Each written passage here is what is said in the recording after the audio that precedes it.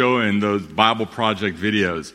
And I think they actually do a very good job with theology, studying the study of God. And so, the church here in Dallas, all the disciples have been reading this book by Mark Templer, and it's called The Cross of Our Savior. So hopefully everyone who's a member of the body is reading it, and we should almost be finished with the book.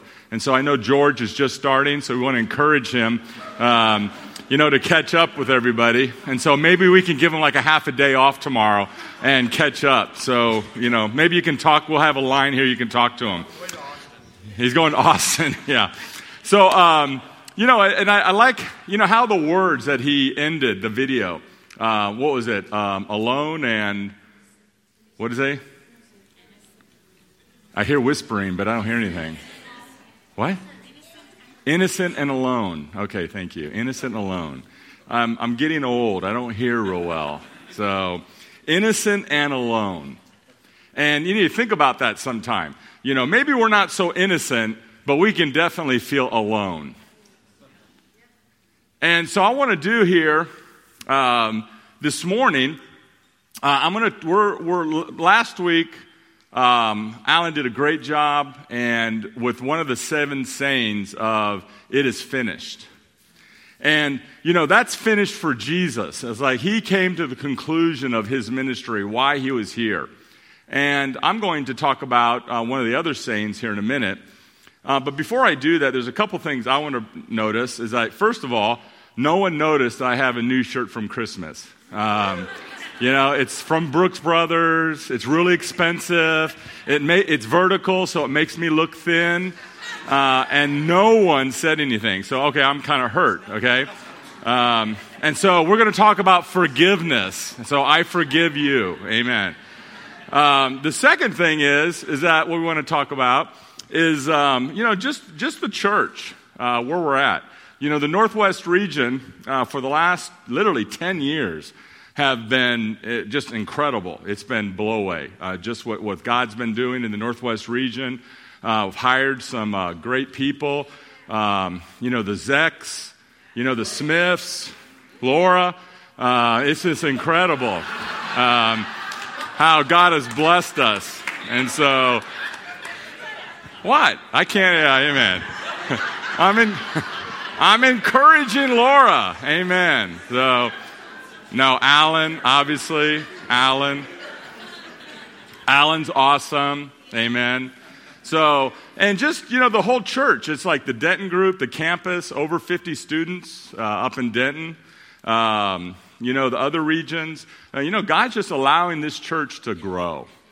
And so next week, when we get together, we're going to talk about some potential plans that we have for the church and the Northwest region. And because really, honestly, I would love to have, like Jordan and Adam, Alan, to get more opportunities to preach at the end of the day. Not here, but more opportunities other places to preach. And so we'll talk about that. So it's going to be exciting. But what I want to do here is I want to talk about the first saying of Jesus when he was on the cross. And, when you go back to the book that Mark wrote, The Cross of Our Savior, his chapter 5 is on Luke chapter 23.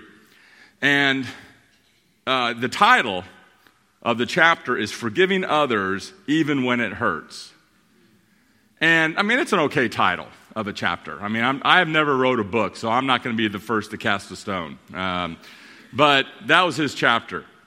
But, you think about that. And I read the chapter again when I was working on my lesson here today. And when we talk about forgiveness, what an impact that has on other people's lives. Now, sometimes we don't get it. We don't understand. In fact, I have in this lesson, embedded in this lesson, I have a quote from C.S. Lewis.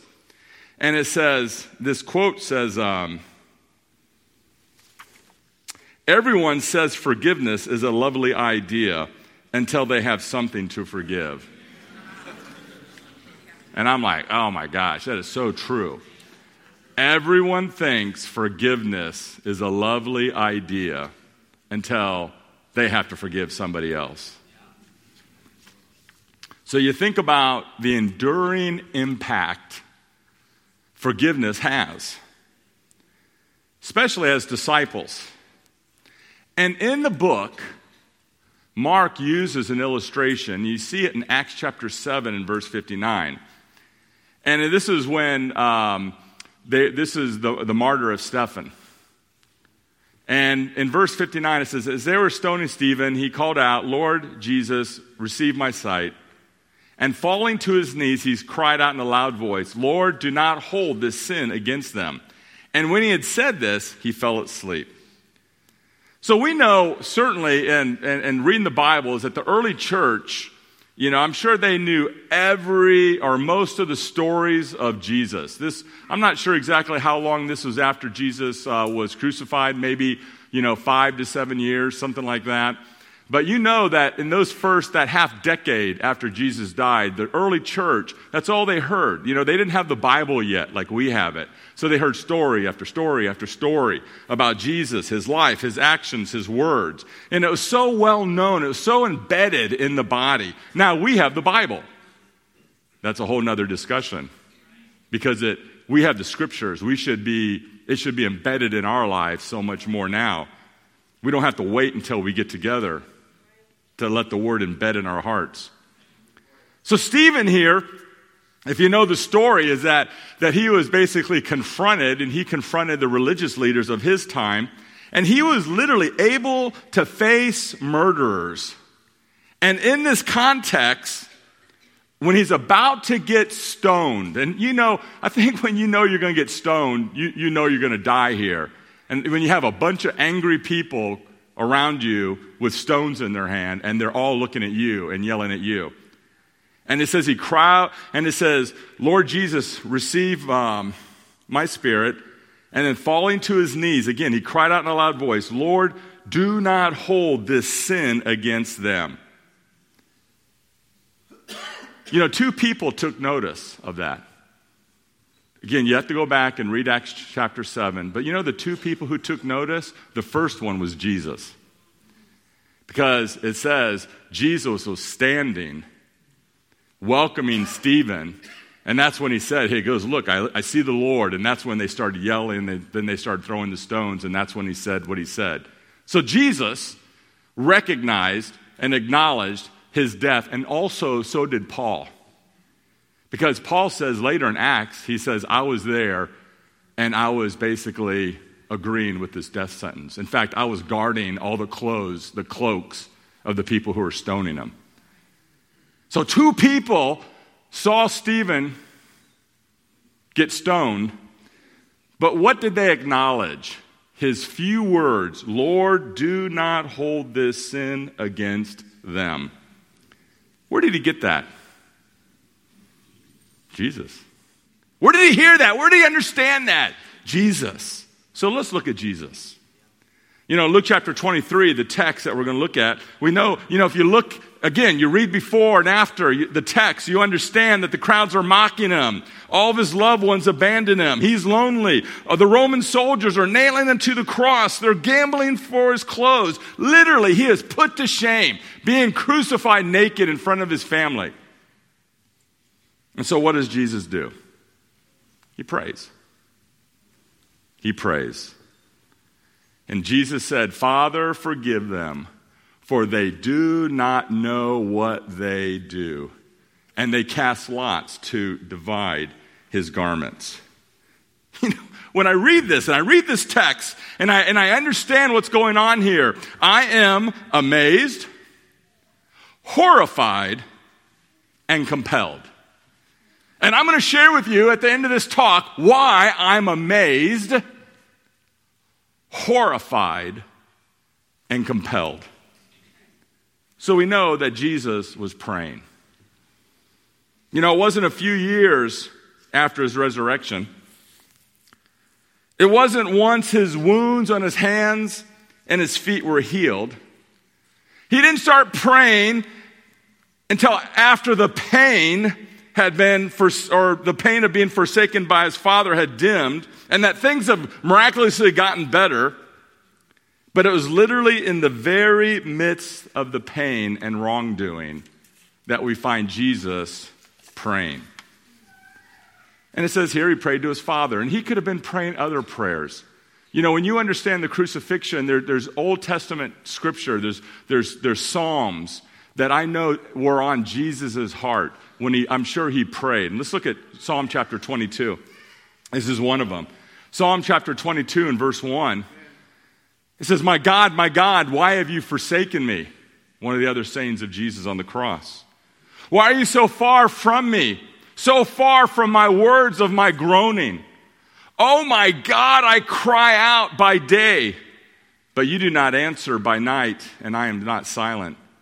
Yet you are enthroned as the Holy One. You are the praise of Israel.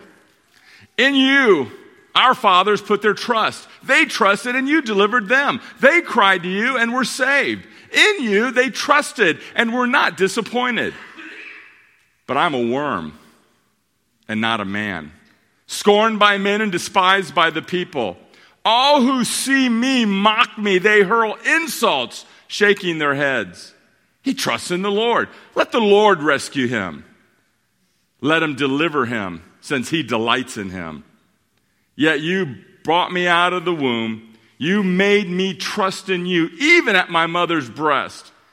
From birth I was cast upon you. From my mother's womb you have been my God. Do not be far from me, for trouble is near, and there is no one to help. And you can read the rest of the psalm. But imagine someone suffering unjustly, innocent. And just these words, this prayer on his lips, in his mind, in his heart. He's praying. You know, I joke, but I don't really joke. You know, I go out. I live about a mile from Lake Louisville. It's on the other side of the lake, on the other side of the bridge, the poor side. And I walk down to Lake Louisville, and I got to go pray every day. I go out, and I go for half an hour to an hour, and if I don't go pray, because, see, my prayer is my sanity. If I don't go to God to pray, if I don't go to God to talk, if I don't go to the one that can understand everything that I'm going through, I'll go insane. You know, I would like to consider myself educated. But you know, my vocabulary is not such that I can communicate how I feel completely. Ooh, hurts. Bad. Todd, hot. Me, hungry. That's about as good as it gets. But you know, I read this, and I read these words, and this despair, and this longing, and this frustration, and the mocking, and the calling out to his father. I get it. He's praying. But, you know, what's he praying? Well, he's praying for intercession. Jesus' first saying on the cross was a prayer. He's going through the hardest and most painful thing you would think someone would have to endure, and yet he was praying. And what's even more impressive is that he was praying for others. He wasn't praying for himself. You know, when times are good and you're healthy, maybe you look at others' needs and try to help them.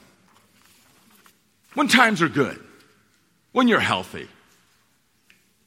But when times are bad, when you've been wronged, persecuted, or you feel pain, we usually go to what we call the woe is me mentality. And we tend to focus on ourselves. We're the epicenter. With the whole world evolving around me. And that's our natural human tendency.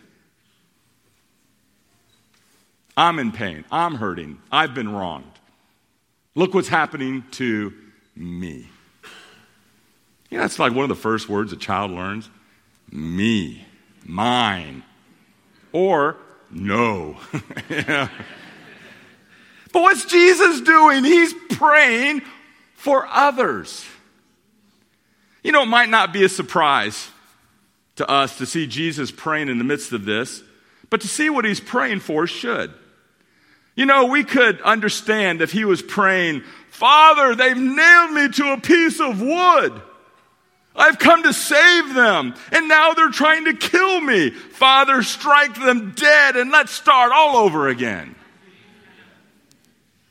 That would be understandable, but really not like Jesus. Or maybe, Father, I know I have to endure the cross for the salvation of your people, but it's so difficult and painful, so please help me to endure it. That would be a very understandable prayer. But he doesn't pray that either. So what was Jesus concerned about? Us. Making intercession for us. You know, in Isaiah chapter 53, the writer says, therefore I will give him a portion among the great. He will divide the spoils with the strong, because he poured out his life unto death and was numbered with the transgressors.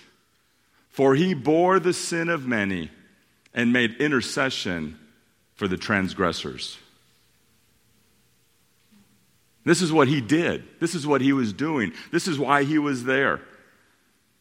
He was praying for others. And you think about that. He bore the sin of many. Made intercession for the transgressors. Do we look at ourselves as transgressors? Sinful. Because that's why Jesus came. That's why Jesus was praying for us. During the time that it would have been understandable and expected for even Jesus to be self-focused, he literally was being others-focused. Father, forgive them. Thinking about us and where we're at. You think about that. Again, you know, if things are going great, hey, you know what? I'll stick my neck out. Yeah, let me help you a little bit. I'll give you a little bit of gristle on that bone. I'll do something. But when we're hurting, it's no longer about you. It's all about me. You know, next we see that he was praying that his Father would forgive. His focus was on God, and certainly those who were killing him. And then he says, Father, forgive them. Father, forgive them. He was praying that his Father would forgive. And through this, we see Jesus' humility and his appropriate view of sin and who it affects. Oh man, someone's in trouble.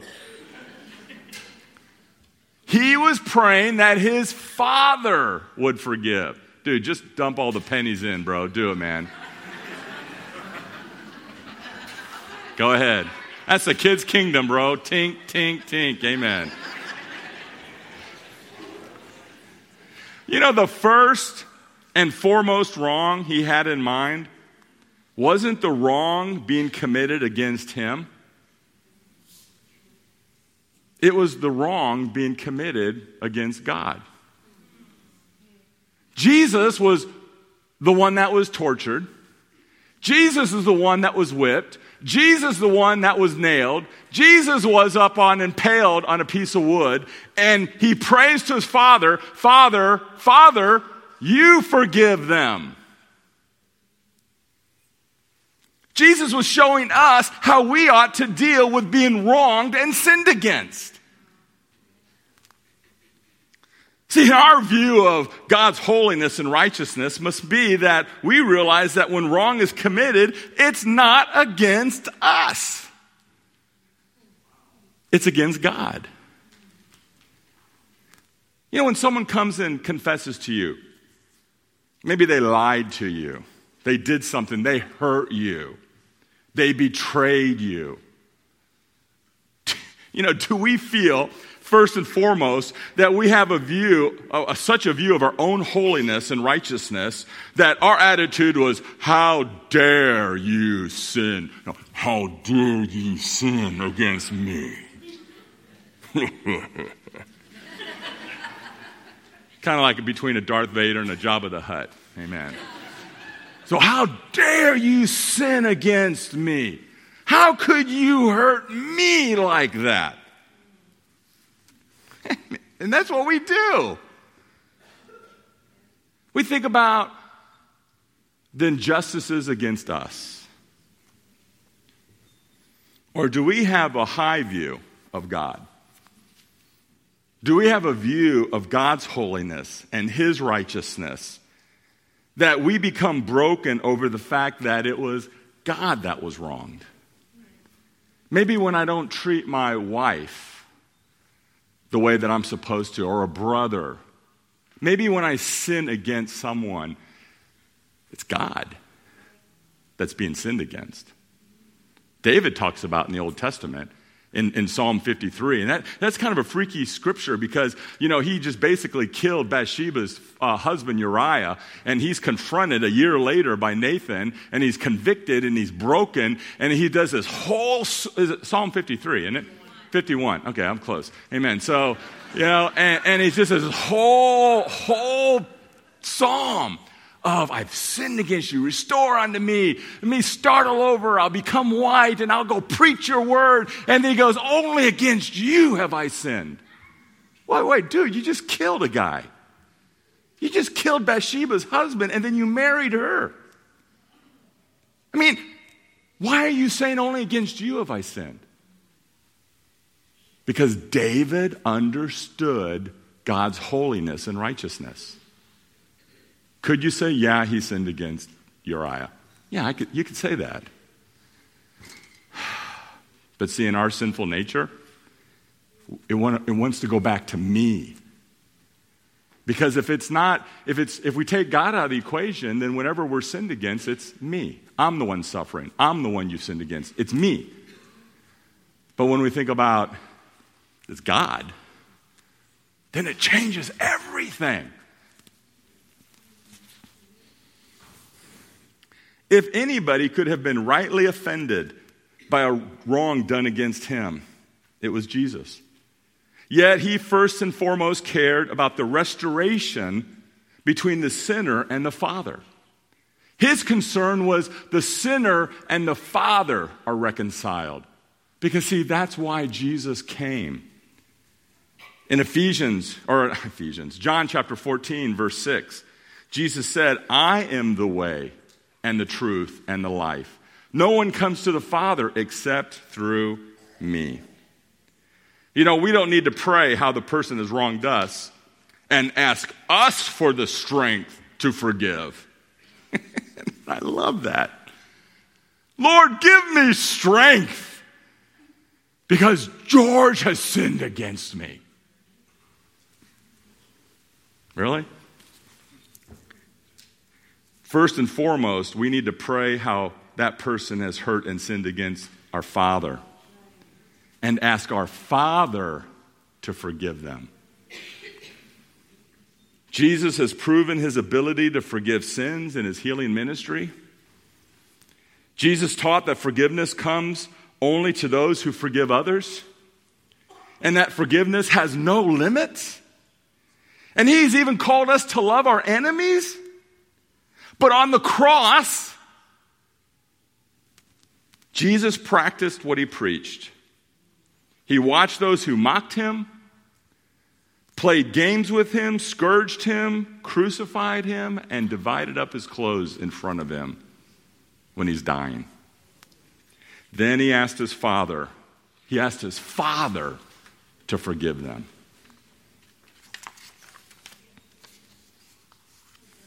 And lastly,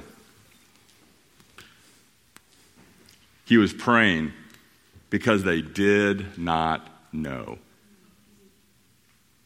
He was praying because they did not know. Jesus offered his prayer to those who did not know what they're doing. Father, forgive them, for they do not know what they do. It wasn't offered to those who are repenting. It wasn't offered to those who are confessing. It wasn't offered to those who are sorry for their sins.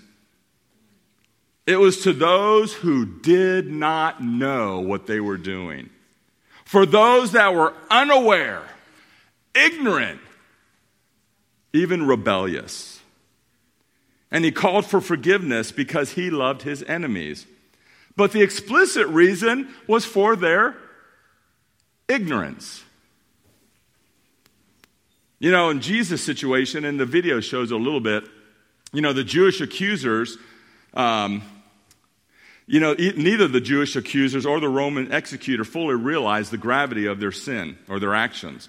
The Jews were trying to protect their religious establishment.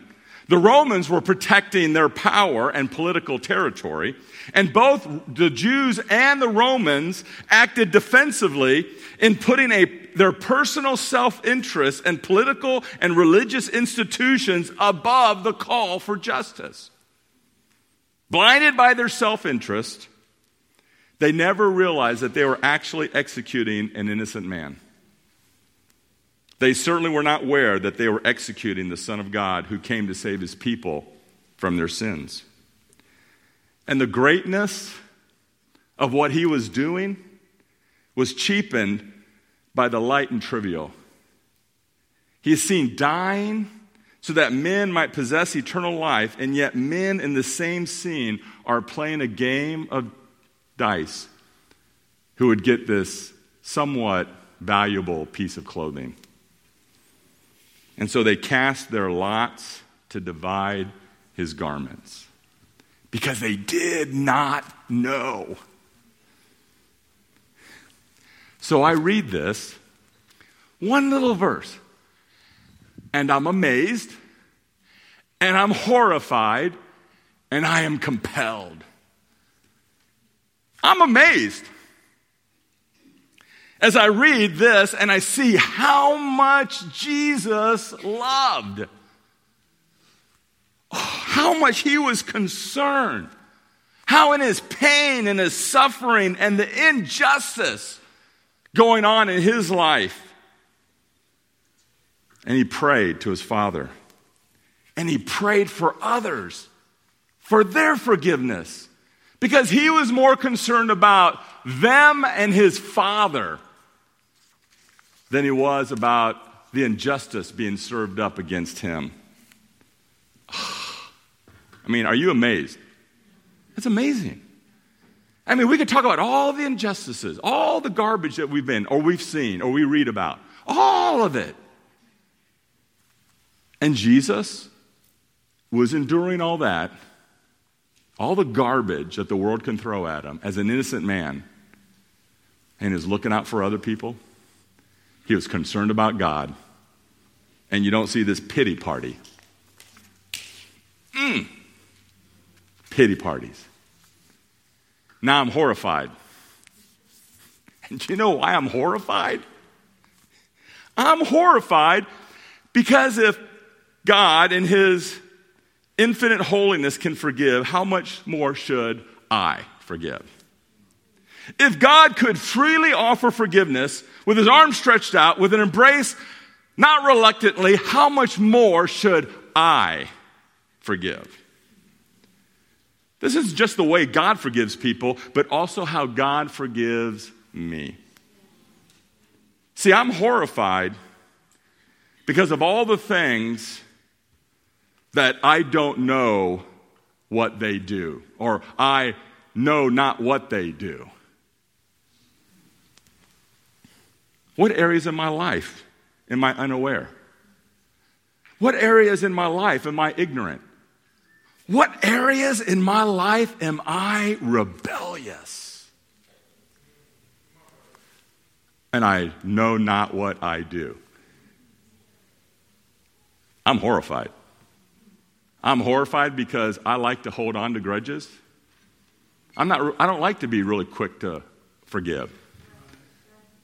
And I'm vastly aware of how ignorant I can be at times. I look at my first 10 years as a disciple as the decade of ignorance. 10 years. A disciple. Going into the ministry. You guys hired an ignorant leader. So who's really ignorant? Fool you once, shame on me. Fool you twice, shame on you. Decade of ignorance. They don't know what they don't know. They don't understand. They're rebellious, they're angry, they're self-interest, they do it their way. What am I doing right now that I should be aware of? Hey, that's a whole nother lesson. That's where advice comes in, seeking input, many advisors. That's why, help me. I want to open up my life. What do you think? I want to go to people. We got some incredible men and women just in this part of the church that I just like, George, what do you think? Shade, Alan, what do you guys think? And there's so many people. I want to know. I want to understand. I want to see clearly. I've seen their lives. I've seen the last 20, 30, 40 years. I see where they're at. I want to know why, how. I'm horrified. There's a book. I'm going to get the quote sometime. The problem is the quote's like a half a page. When I got my master's degree, I took a class. The whole class was on the book of Job. And fascinating class. Patty did all my papers. She got a B for me. It was awesome.